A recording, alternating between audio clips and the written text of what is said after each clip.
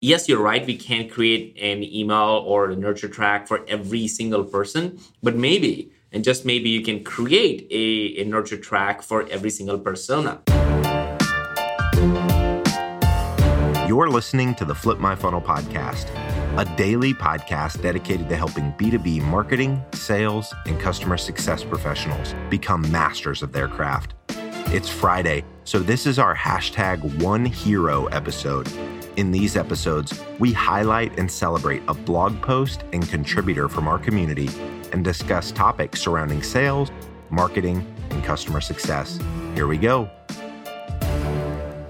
Hey, everybody, and welcome back to the Flip My Funnel podcast. My name is Caitlin Lutz. I'm a demand generation strategist here at Flip My Funnel, and I'm a co-host for Friday's podcast, our #OneHero podcast, along with Sangram Bajre. I am here too. I love that how professional you make it sound, like in the early part, because I don't think the rest of the week anybody hears that much professionalism. Yeah, I'm all about being professional. I'm very professional. Yeah. This is our #OneHero Friday. And every Friday we go through our blog posts and we find someone who has posted a blog post within our community. And we just celebrate the people who have posted the blog and just our community in general and just talk about the content that they've posted. I love that. And the people, if they can submit their blogs, their ideas, regardless of B2B, B2C, but like just incredibly inspiring marketing, sales, or customer success articles on Flip My Funnel. We'll love to kind of just put it out there and just banter and talk about it. Yeah. We love talking about you guys. Yeah. Talking about the things that you're talking about. Yeah. Who do we got today? Yeah, so we have Cynthia Stevens today. She is a Boston-based B2B marketing leader for some early stage startups. And her blog post is called How to Scale Content Marketing for an ABM Strategy. You know, it's what she's learned as an account-based marketer on how to scale content marketing. So, I mean, that is just a hard task to do. Very hard. Right, because ABM is about personalization. Yeah. And it's hard to personalize a million emails or, you know, whatever your outreach looks like or whatever your marketing looks like. It's hard to personalize all of this. In general, what do you think would be some good rules on how to scale content marketing? So for people who don't know, like ABM, it's account-based marketing. And when you think about content marketing, it almost feels like they're opposite to each other. You know, like if you think about content marketing, the whole idea of inbound was you create blogs, you create content, and created tons of content. So tons of people will come to your website, and then through the process, you would nurture them and turn them into customers. That's kind of the inbound philosophy, if you will. ABM, on the other hand, it's like, well, you don't need to wait for people to come and then filter them out to figure out who are the right customers to go after. You need to go directly to the people who you think fit your ideal customer profile. So, for example, if you are selling to a financial services companies in Fortune 500, guess what? That information is available out there. You should be able to just pick those companies up, list them out, find the right people in those companies, and go after them. So the reason I kind of shared the whole inbound and then ABM or something to kind of think about is because if you are doing content marketing, now the rules of the games have changed. Instead of creating content for any and everybody and just trying to put out all kinds of content out there to just get more leads, now you're creating content that you're only trying to get from these financial services companies. So you're no longer playing a volume game, you're playing a very quality game. So when I hear the question like, well, how do I scale content marketing when it comes to account-based marketing?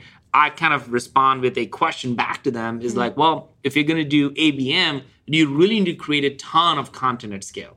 Or do you want to create content specifically for the company? So I think people need to kind of recalibrate that question. And I'm curious to hear what is Cynthia's take on the types of way people are doing it. So to that point, Cynthia, what she says is, you know, in order to scale, you need to tier out your accounts. So obviously that's super important.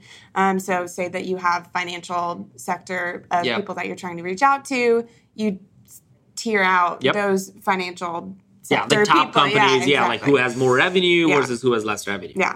So she lists 5 points on how to do this. So leveraging content across all channels, formats, and content types. Developing content templates. doing regular content marketing sprints, having native analytical expertise within marketing, and developing a playbook and a common vocabulary to align with sales colleagues and CFOs. Ooh, I love the last one. Yeah. A lot, right? Do we do that here? I mean, do we do that here at Terminus or any of those? Yeah, I think at Terminus, especially the last part, we're having a common vocabulary. So I share this all the time. You've probably heard me say this, Caitlin, and then some listeners, is that on the sales side, you always hire account executives, right? And the fact that marketing in most organizations in B2B is giving them leads tells us that, well, wait a minute, they think about accounts. They don't think about leads. So when marketing passes a lead to a salesperson, well, that's where the disconnect is. So the common vocabulary that Cynthia is talking about is super important. And that's why ABM is on the rise, because people are now finally recognizing that, oh, we can actually talk the same language, which is like, whoa, that'd be awesome, right? Great, one language. But it really creates that one team dynamic. So at Terminus, for example, the sales and marketing organization has one number. They have one team. They have the tiering that Cynthia just talked about. We have like close to 9,000 accounts that fit in our target account list. And we tier all of those accounts and figure out which accounts to go after. Based on the tiers, we have different strategies that we deploy. So we take a very systematic approach to those. And now if anybody else comes to the inbound process, then that's like gravy for us. But for the most part, we're really, really focused on these 9,000 accounts and the tiers that they have.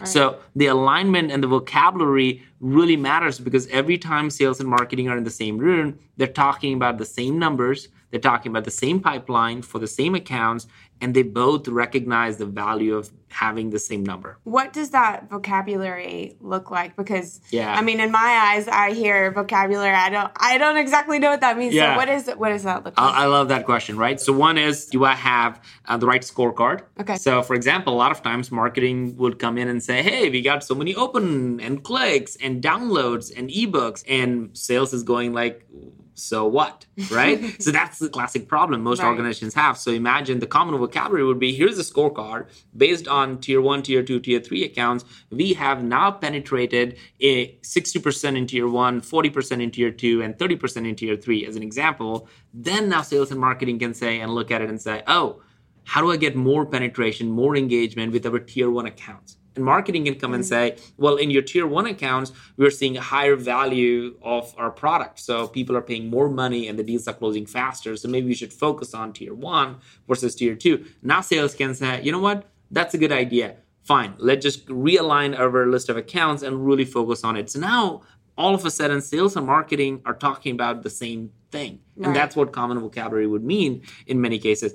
A lot of times, typically in organizations, marketing will come like, here are the 7 events we're going to go through this year, and here are the 5 campaigns we're going to run, and there's no alignment with sales to say that, well, are these 7 events and these 5 different campaigns going to help me close more deals? Yeah. The answer is so vague to that's where the rift happens between sales and marketing. Yeah. I mean, all of that engagement from marketing is coming, like you were talking about tiering a lot. Yeah. So how do you figure out tiering? I mean, obviously they work together and tiering and all of that, but how do you figure out how to tier your companies? I mean, it just depends on what your ICP is and all that. I mean, that's a great question. A lot of people can mess this up, so I'm so glad you asked that. When it comes to tiering, you can tier in many different ways. So for example, let's say your organization sells to enterprise, mid-market, and SMB. Mm-hmm. Maybe those are your tiers. Tier 1, tier 2, tier 3 is enterprise, mid-market, and SMB. Maybe you kind of sell to 4 different industry or categories, right? So you may have financial and tech as 2 separate tiers. The whole idea of tiering really is all about focus. Mm-hmm. What am I going to do with these set of accounts? What message I'm going to put in front of them? And more importantly, how I'm going to measure success at the end of the day. So when you figure that part out, the tiering makes a lot more sense. So the idea of tiering is really to help you focus on the right accounts. What normally happens is marketing has, let's say they have 10,000 downloads. Now, all of a sudden, all those 10,000 are potential customers. Well, guess what? Maybe not, right? Because when you filter that 10,000 list of downloads you just got and look at how many of them fit in your tier 1, tier 2, tier 3, maybe only 100 of them are part of your categories. Then all of a sudden, you only have 100 customers to go after. You see, the difference could mean meeting your numbers to not meeting them at all. Right. Which is where account-based marketing comes in, Yeah. right? Because Forrester research says less than 1% of leads turn into revenue, so having those 10,000 downloads, if you're not may tuning not out, mean may a not thing. mean Yeah. anything. Awesome. All right. Well, thank you guys so much for tuning in. Again, this is our hashtag One Hero Friday. If you want to submit a piece of content to the blog, we would love to have you. So just email us, LinkedIn message us, and give us 5 stars. 5 stars. And Cynthia, thank you so much for sharing those 5 different ideas. I think the alignment is one of the key areas to focus on. Yeah, absolutely. All right, guys, have a fantastic hashtag One Hero Friday. Hashtag One Hero. Flip My Funnel is on a mission to build the largest and most engaged community of B2B professionals in the world. Join the movement at flipmyfunnel.com. You've been listening to the Flip My Funnel podcast. To make sure that you never miss an episode, subscribe to the show in your favorite podcast player. If you have an iPhone, we'd love for you to open the Apple Podcasts app and leave a review. Thank you so much for listening. Until next time.